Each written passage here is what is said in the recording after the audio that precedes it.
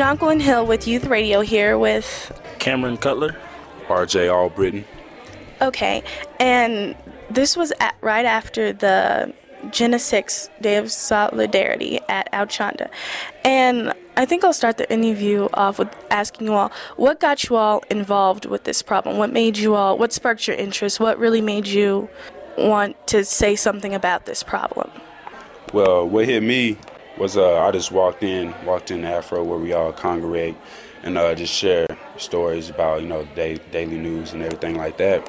And I really didn't even know anything about it until Cameron here presented me with the story. So I looked over the story. I thought it was a little outrageous. So I was like, yeah, I'll go ahead and participate in this with you. So, because I feel like I had something to say about it, and I wanted to come here and get on the stage and let everybody else know how I felt about it. Well, me personally, I can also relate to racism. I know other African Americans or any other race can.